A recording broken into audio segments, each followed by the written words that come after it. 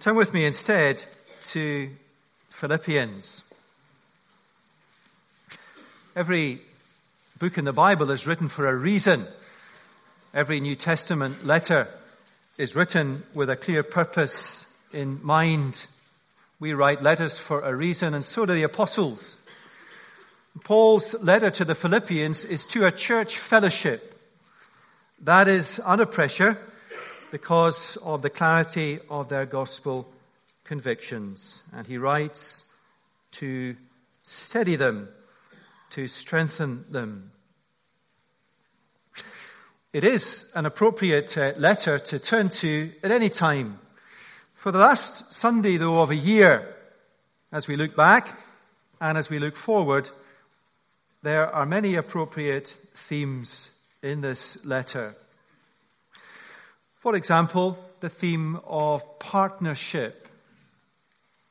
That's how Paul begins the letter in chapter 1, thanking God for the gospel partnership of the church in Philippi. I thank my God every time I remember you because of your partnership in the gospel. And we could well take that as our theme, partnership. For example, the partnership between our two churches, which is strong. Or, the second half of chapter 1, Paul speaks about how the gospel advances always through opposition and difficulties. That would be an appropriate theme. Or chapter 2, the picture of Jesus, the model of humility, the example of the kind of humble, servant-hearted attitude that fosters unity in a fellowship. The whole of a chapter in the middle of a letter about being humble and servant-hearted toward one another, such that a fellowship will remain exactly that, a fellowship through a tough time, united and strong. That would be an appropriate theme.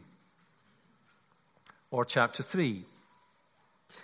We referred to a couple of verses from chapter 3 in Eloise's baptism in the service. Great gospel verses that take us to the very heart of the gospel. Paul writes, indeed, I consider everything a loss.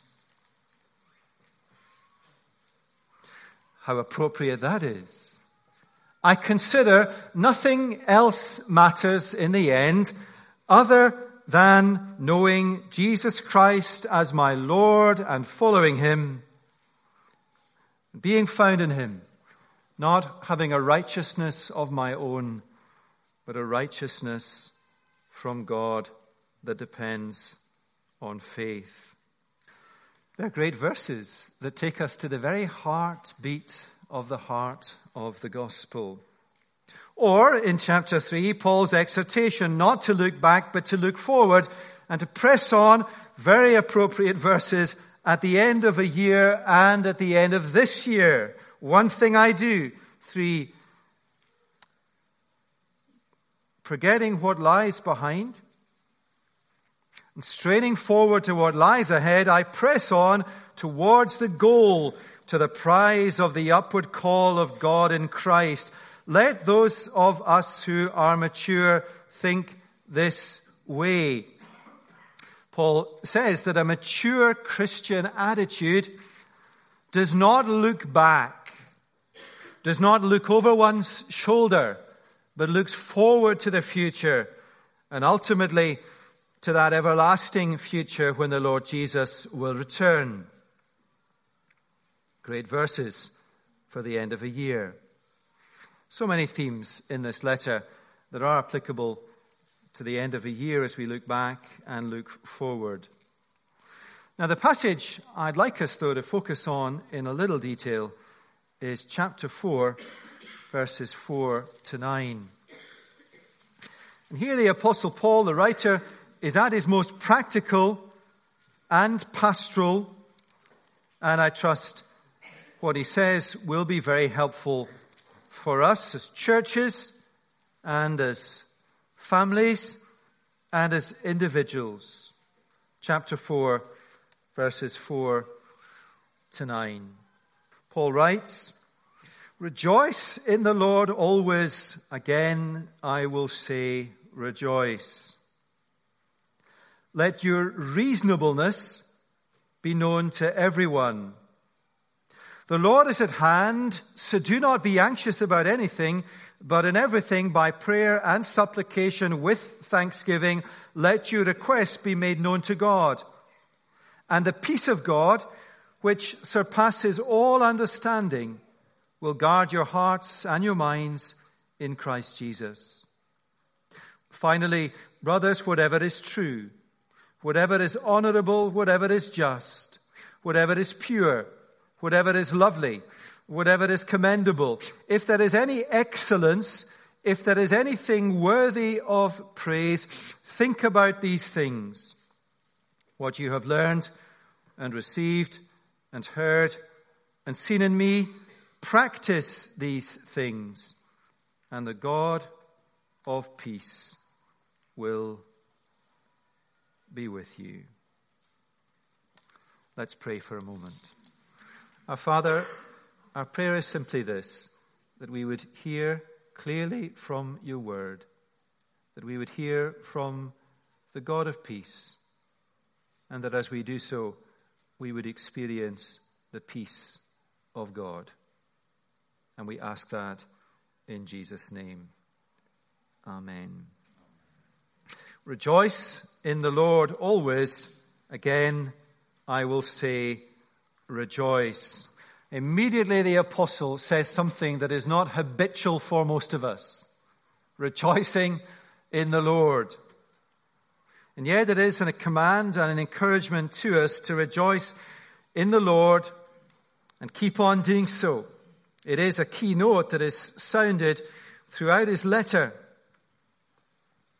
Strikingly, it is a key note that is sounded in all his letters and in the whole New Testament.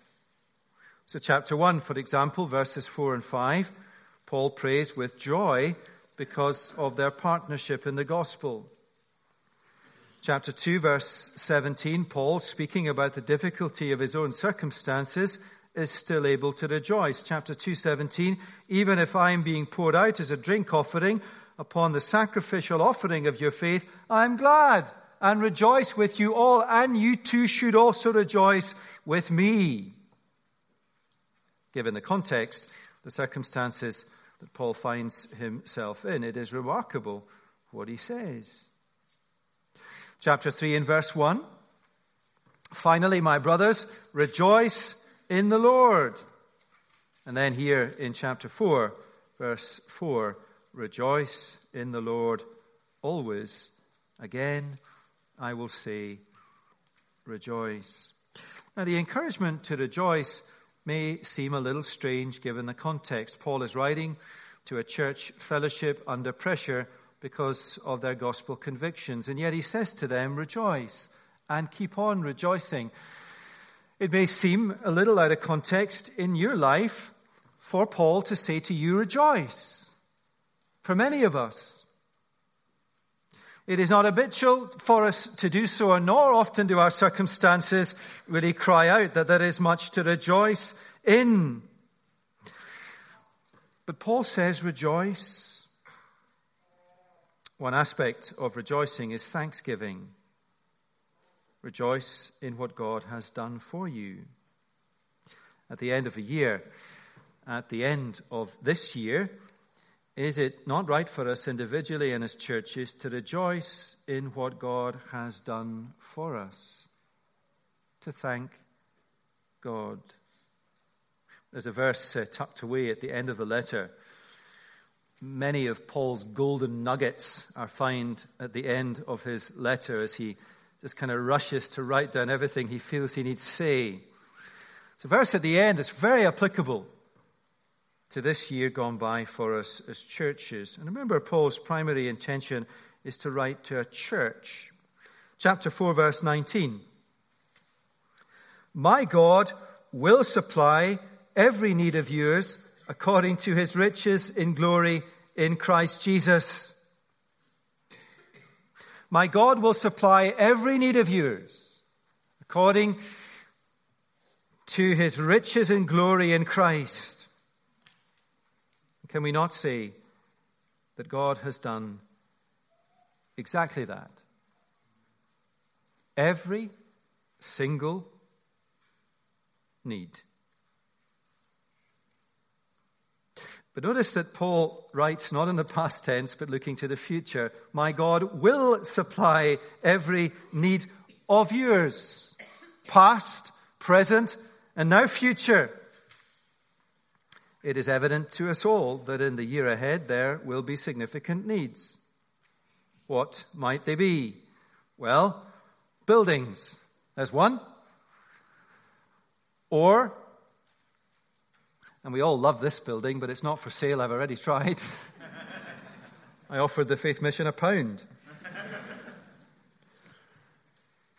But it is a need, isn't it, on all our hearts? And we're well to say it. Or money to buy buildings. Here's a greater need than that. And this is the great need that Paul impresses on us in Philippians. Steadiness. Unity. My God will supply every need of yours. Survey the past year. Has he? Stand in the present and look ahead to the year to come. Will he? Rejoice in the Lord always. Thank God for all that he has done for you. We would do well as churches to sit down as individuals or as elders or as churches and just list the things God has done. But it's not just as churches, but as individuals that Paul encourages us to keep on giving thanks to the Lord for what he has done for us. What has he done for us this year? Well, he's kept us going in the Christian life. We find ourselves still trusting in the Lord Jesus at the end of the year as we did at the beginning. He has challenged us. He has provided for us. So we could go home and write down everything the Lord has done for us and give him thanks for it.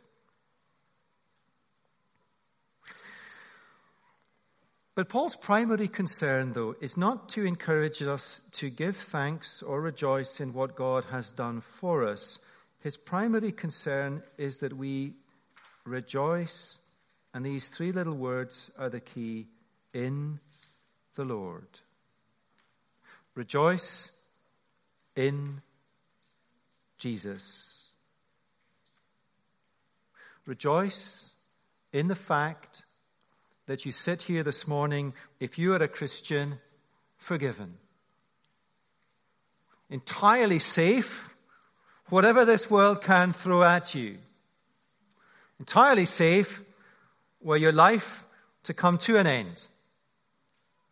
With an everlasting future in a new creation, for 100,000 times 1,000 years, eye to eye with the Lord Jesus, your brother in the Lord. Rejoice in that fact.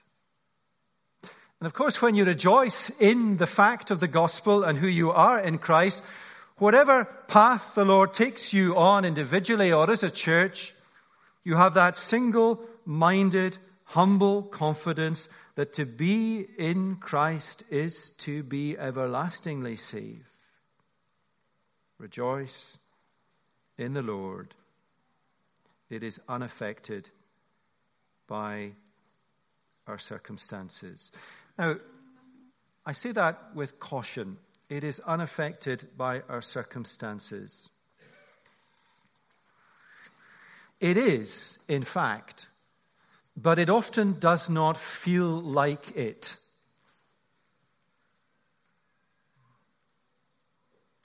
and I suspect Phil, as my brother minister, in fact my minister, I suspect that if we were honest, much of the past year hasn't found us rejoicing humanly.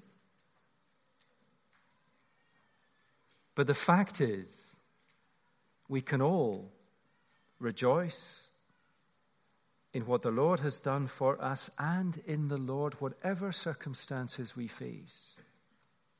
But it's hard. And the apostle knows it's hard. But it's a command. It's an exhortation. And sometimes I think in the Christian life, we need to be almost dragged on our knees to that point of making ourselves list and thank God for all the things He does for us. Let me encourage you to do that, to rejoice in the Lord always. Paul goes on, let your reasonableness be known to everyone. All the different Bibles have different translations. Some have reasonableness, some have gentleness, some have forbearance. One contemporary translation has this, I think it's great. Cut one another a bit of slack. It's exactly what he means, I think, with what he says. Now remember, Paul writes for a reason. These verses towards the end of the letter are not a random collection of pastoral statements. And often we take these verses and we stick them on tea towels. And they're out of their context. They're all here for a purpose. To this church family that is under pressure, rejoice in the Lord. It almost comes out with gritted teeth. Rejoice in the Lord. Count your blessings. There are many of them. Write them down. Pray with thanksgiving. Rejoice in the gospel, in it all. And then he says to this church family under pressure, cut one another a little bit of slack. Let your forbearance, your gentleness be evident to all. How relevant is that? Paul's big concern writing to the church in Philippi is their unity. Disunity is their greatest threat. The whole of the chapter 2 is on unity. Humble, servant-hearted attitude to one another. And that's Paul's theme again here. Let your reasonableness be evident to everyone. Cut one another a bit of slack. What it means is be gentle with one another. Bear with one another. Listen to one another. Really listen. When decisions need to be made, only honesty and listening allows you to make them well. Encourage people to speak their minds. Don't let tensions that are inevitable get the better of you. Be careful with one another. Let your reasonableness be known to everyone. And then this great statement in verses 5b to 7. The Lord is at hand. Do not be anxious about anything, but in everything by prayer and supplication with thanksgiving. Let your requests be made known to God, and the peace of God, which surpasses all understanding, will guard your hearts and your minds in Christ Jesus. Great verses. Notice Paul's logic. First, the Lord is at hand. He is never far away. He is never inaccessible. He is here with us always, and He is here to help. The Lord is at hand. Paul's language at this end of the letter is very practical and real and normal. Cut each other a bit of slack. Remember that the Lord is just there. He's at hand. He's there to help.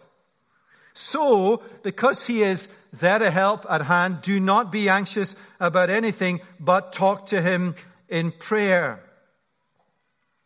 There will be many anxieties and worries that come your way as a church and as individuals. Sally and I last night actually listed them. I'm more of a worrier than her. Her list was quite short. Mine was really long. They will come. They'll come to a soul, to some of us more than others, because our habitual tendency is half-emptiness. But they will come to a soul, corporately, as churches, and as individuals. Many of us now will be bearing them. But the Lord is at hand. He is here to help. So turn to him in prayer. Let him know what is on your heart. What a great, practical, helpful encouragement this is. How hard it is to rejoice in the Lord often. How hard it is to turn to God and unburden to him our anxieties. If you're a parent of a child, often you know what's on their mind and heart. But what a difference it makes to you as a father or as a mother if your child shares with you what is on their heart. What a difference it makes. And so it is with the Lord. As churches, and remember Paul is writing to a church here, there will be lots of stuff to worry about over the next year, a lot of uncertainty. I was listing all the worries last night that I've had over the year, and then very gently Sally said to me, well, what's happened? The Lord is at hand. He answers. There will be lots of stuff to worry about, a lot of uncertainty. Whatever else we do, let's keep on praying to God, for he is there at hand to help us. Let's make it to our church prayer meetings this year above all others. What is true corporately is true personally.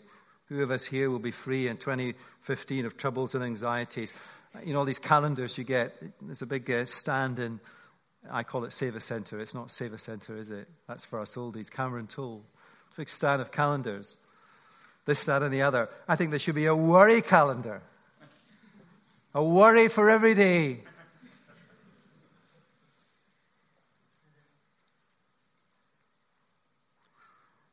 Talk to God, for he is at hand. What do we pray for? Everything.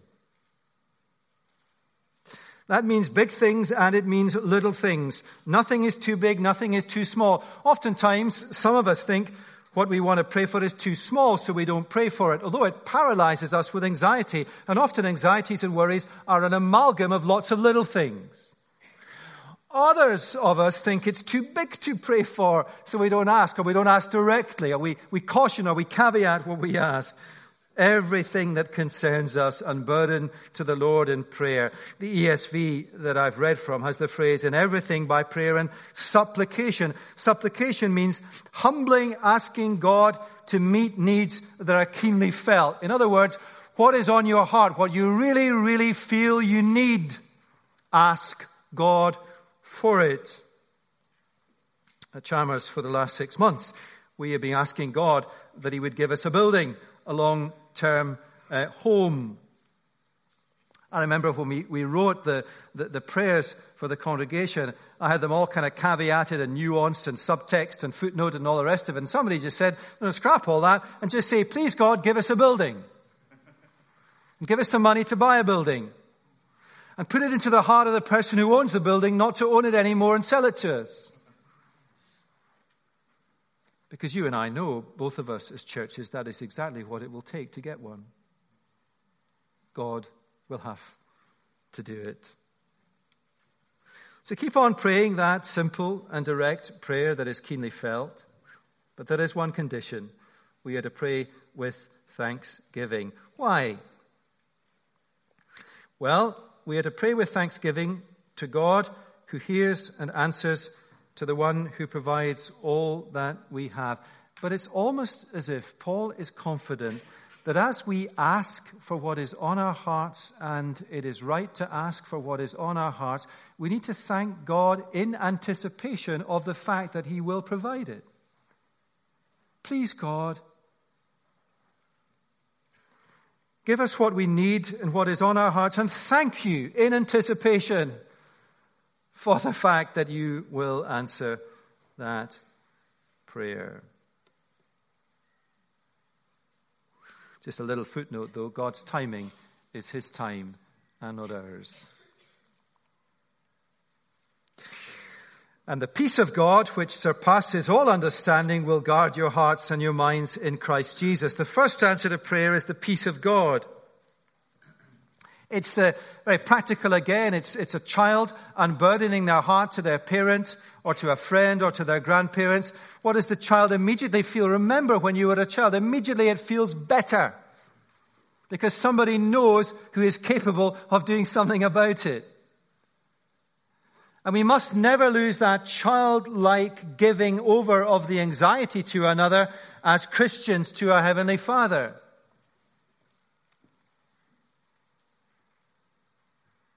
The peace of God is knowing that God knows. The peace of God is conforming our will to His. The peace of God is knowing that when we cannot answer that prayer, we give it to one who alone is able to do that.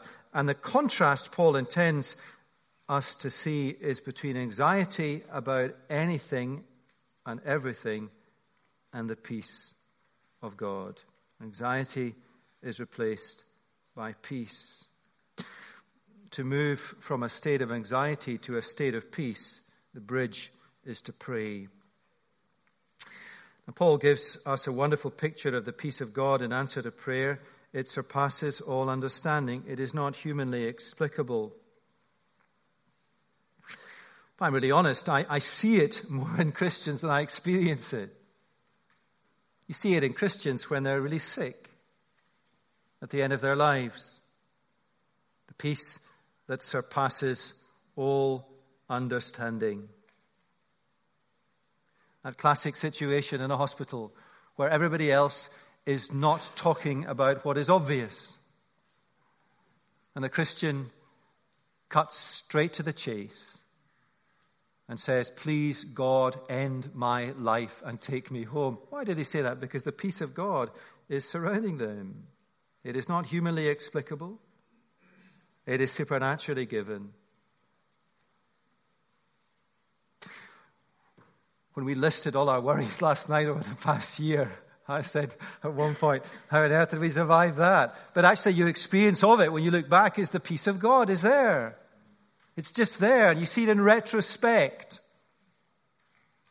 You see it in retrospect and you believe it for the future. I think where we really struggle is believing it for the present until we see it in retrospect again. The peace of God is what? Paul says, it is something that guards your hearts and your minds. The peace of God is a state of mind and a state of heart. It is a state of mind because you and I know that the devil assaults our minds with anxieties and troubles. The peace of God invades the mind first. And then the heart. The heart in the Bible means the will, the life, what we do, how we live, how we act. The peace of God invades the mind and then controls what you do.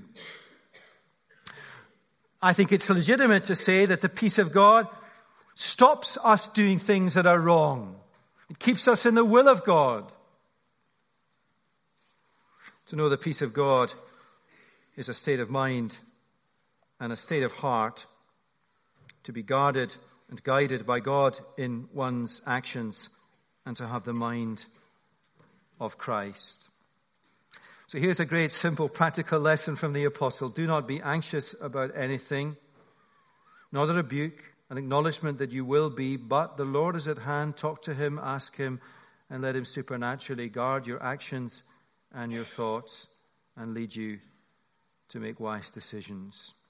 Finally, brothers, verse 8. Whatever is true, whatever is honorable, whatever is just, whatever is pure, whatever is lovely, whatever is commendable, if there is any excellence, if there is anything worthy of praise, think about these things, what you have learned and received and heard and seen in me. Practice these things, and the God of peace will be with you. Notice that double edge again. Think, practice, think, live. The gospel invades the mind, and then it invades the life. The list of virtues Paul commends is, I think, simply an encouragement to live a Christ-like life. Paul says, follow my example. That's encouraging to us that Paul can live like this. He is flesh and blood, sinful flesh and blood like you and I. But the prime example is Jesus Christ. So may these marks be evident in our church's lives, in our lives as individuals. Truthfulness.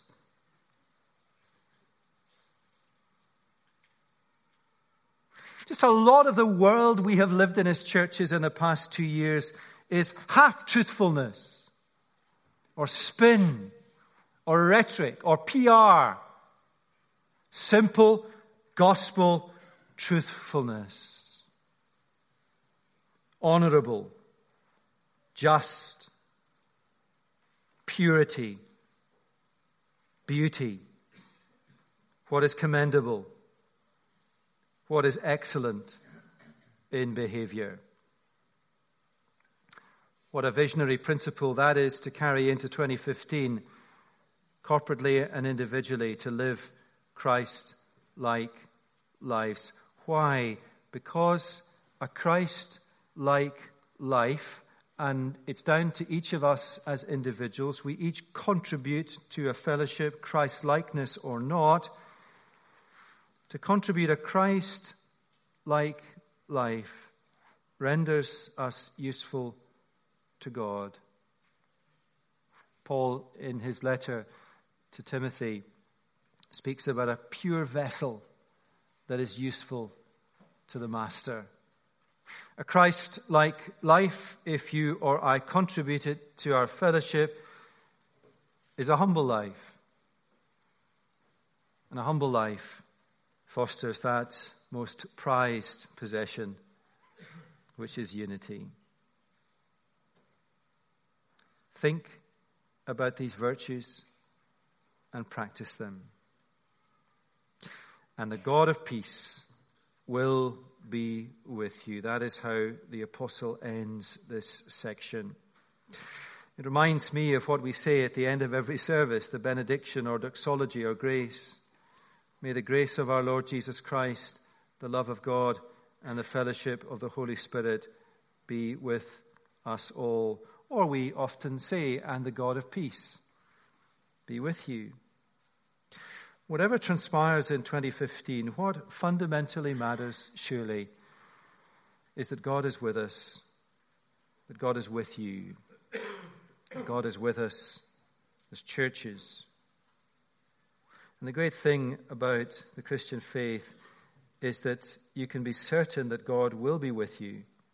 We can be certain that God will be with us. Certain, not hopeful, not 80-20, not 95-5%, 100% certain that God will be with us if you know Jesus Christ as your Lord. Let me finish by turning back to these verses in chapter 3. Turn there with me. The verses we read before Eloise's baptism. Chapter 3 and verse 8. Wonderful verses. Paul writes, I count everything as loss because of the surpassing worth of knowing Christ Jesus as my Lord. Everything a loss. For his sake, I have suffered the loss of all things and count them as rubbish in order that I may gain Christ and be found in him, not having a righteousness of my own that comes from the law, but that which comes through faith in Christ, the righteousness from God that depends on faith. And that is the heart of the gospel. Not a righteousness of our own before God, but a righteousness from God through faith in Jesus. That is the heart of the gospel. And that is how you know Jesus Christ as your Lord. And if you know Jesus Christ as your Lord, you know that God will be with you. The God of peace will be with you. The God of peace will be with us as churches and with the God of peace with you. You have nothing to fear, nothing to be anxious about, but everything to hope for. Let's pray.